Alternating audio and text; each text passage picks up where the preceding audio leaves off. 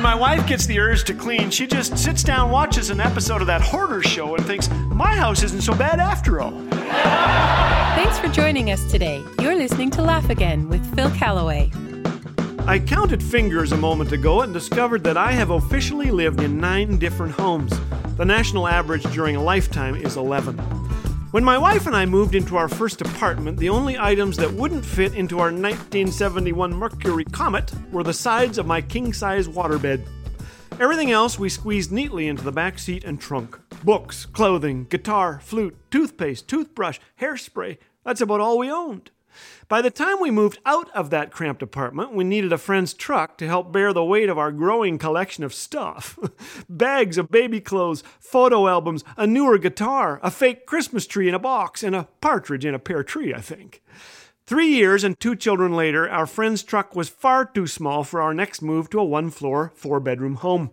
We had a toddler, 2 babies, and enough record albums, cassette tapes, 8 tracks, appliances, bookcases, dressers, diapers, and baby bottles to sink a small naval vessel. We looked like the Beverly Hillbillies setting off for California. All that was missing was Granny Clampett strapped to a rocking chair strumming a banjo. I fear that if we were to move now, we would need to raise that sunken naval vessel and hire the National Guard to fill it.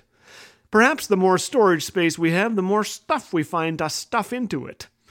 Academy Award-winning playwright Preston Sturges once said, "I go through life accumulating possessions. I've always done it, and then every once in a while a sort of tidal wave comes along and washes them all away."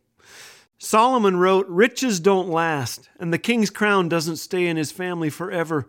His father, King David, agreed. "We are merely moving shadows, and all our busy rushing ends in nothing," he said. "We heap up wealth not knowing who will spend it." Ouch. A friend was paying for lunch one day, and he showed me what he keeps in his wallet. It's a little business card that says, "God owns it all, I'm just his investment manager."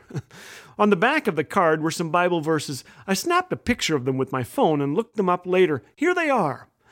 "Let heaven fill your thoughts. Don't spend your time worrying about things down here. Don't store up treasures here on earth. Store your treasures in heaven, where moths and rust cannot destroy, and thieves do not break in and steal. Wherever your treasure is, there the desires of your heart will be also." All athletes are disciplined in their training. They do it to win a prize that will fade away, but we do it for an eternal prize. For the things we see now will soon be gone, but the things we cannot see will last forever. And now the prize awaits me, the crown of righteousness which the Lord, the righteous judge, will give me on the day of his return. And the prize is not just for me, but for all who eagerly look forward to his appearing. And when the great shepherd appears, you will receive a crown of never-ending glory and honor. My friend told me he likes to keep the card near his cash as a reminder of 3 things. God owns it all. Earth is not my home. God blesses me so I can raise my standard of giving. I like that. God owns it all. Earth is not my home. God blesses me so I can raise my standard of giving. Maybe we would be wise to print "God owns it all" on every bank card, every contract, every dashboard, every doorstep, on all our stuff. God owns it all. Our talents, too. And I think we should stop this silly business of active accumulation and start the more thoughtful and joy-filled process of wise distribution.